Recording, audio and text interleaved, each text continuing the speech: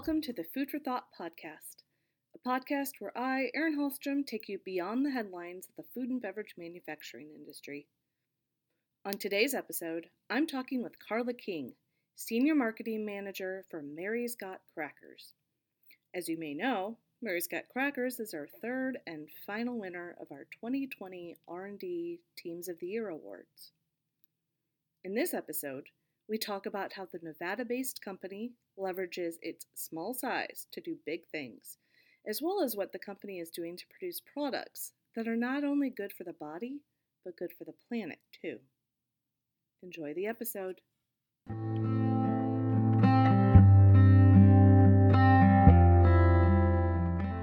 Welcome to the Food for Thought podcast. How are you doing today? I'm doing well, Erin. Thank you for having me. Yes, it's great to get to talk to one of our R&D Teams of the Year for 2020.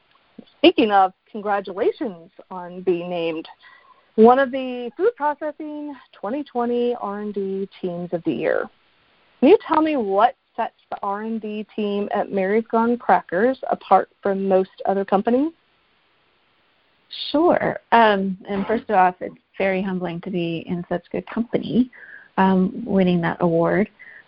Mary's is pretty much a company that was founded on innovation. Mary was a trailblazer in the gluten-free and organic food space.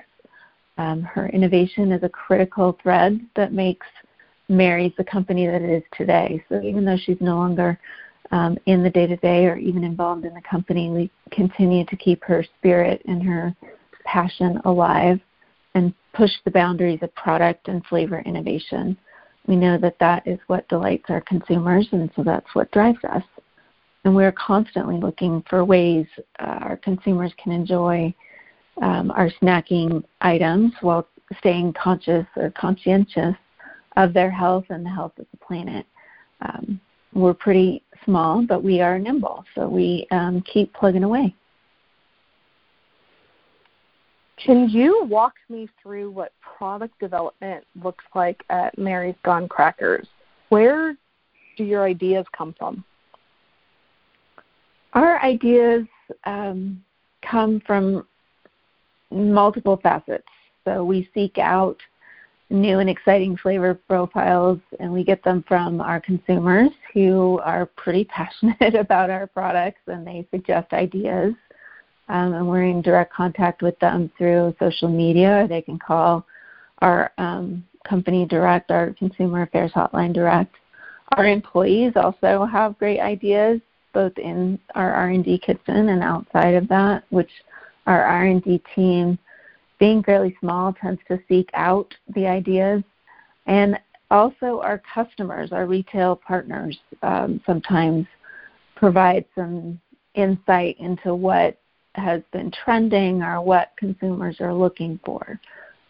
So that's probably the three main buckets where they come from. Okay.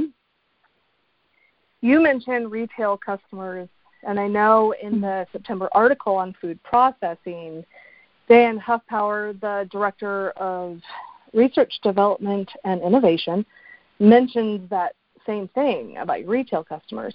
Can you elaborate on that a little more? Sure.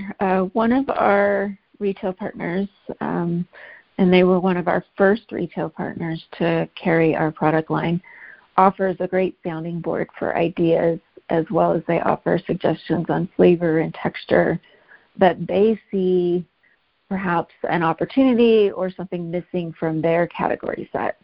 And we have a close relationship with them and value their feedback. So when we have prototypes, we've been able to share and get information and feedback from them. So that helps drive a couple. And in fact, we have a couple items in our innovation pipeline right now that came from them, and hopefully we'll be able to launch either probably next year.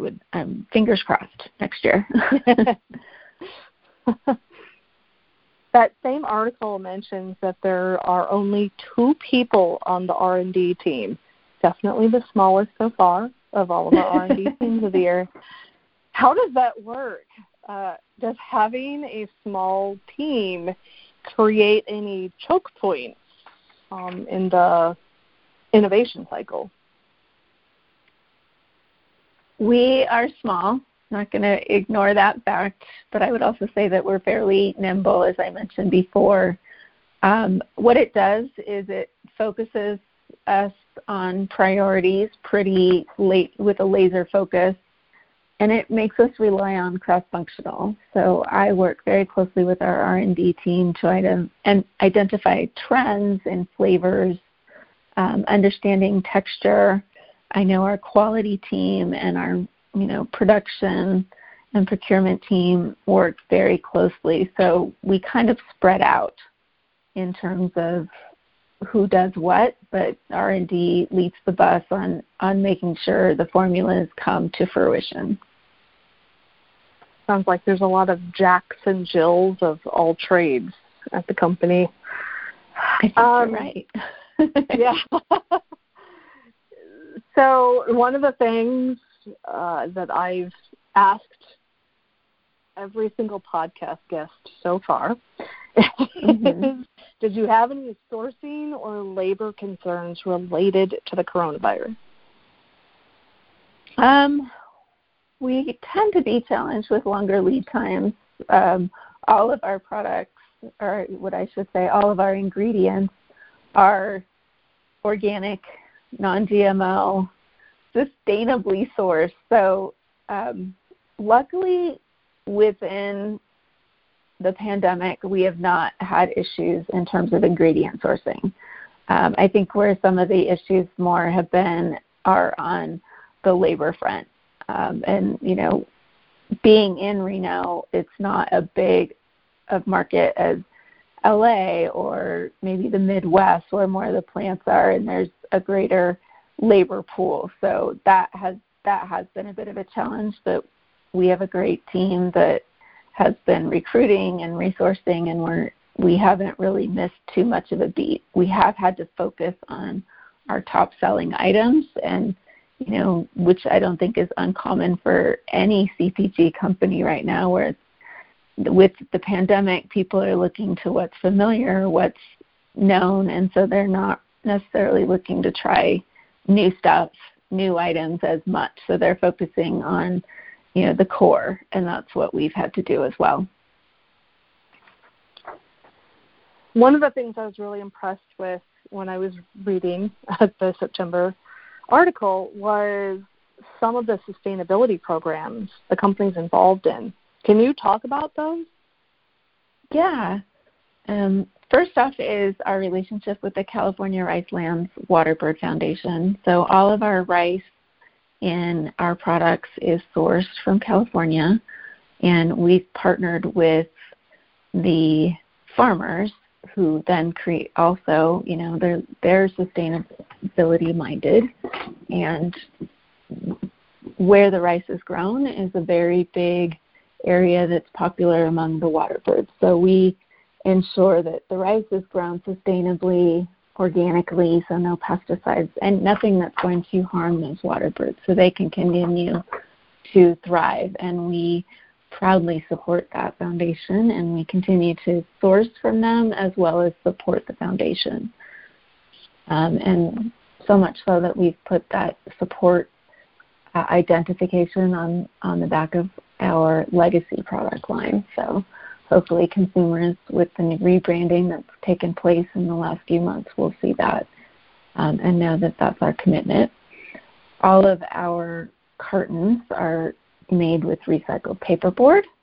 I don't think that's anything that any other CPG company is, but we want to do as best we can to make sure that everything is recyclable. All of our organic certification, which is every single product line, makes that inherently sustainable. And lastly, with our Real Thin crackers, we do use palm oil, but we have partnered with Palm Done Right to ensure that all of that palm oil is sustainably sourced. And Palm Done Right is an organization that works with the farmers to teach them how to grow in an organic and sustainable manner, as well as gives back to those farmers in terms of, living arrangements and education, so that they're improving their lives as much as we're improving our products. Okay. So last question for you. Yes. If I were to look into your pantry, what Mary's Gone Crackers product would I see or find the most of? For me, I am a big fan of Superseed Everything, as well as Superseed Black Sesame and Seaweed. So those are my two favorites. For my husband, he's also a huge fan of Superseed Everything, but he likes to spice things up. So I have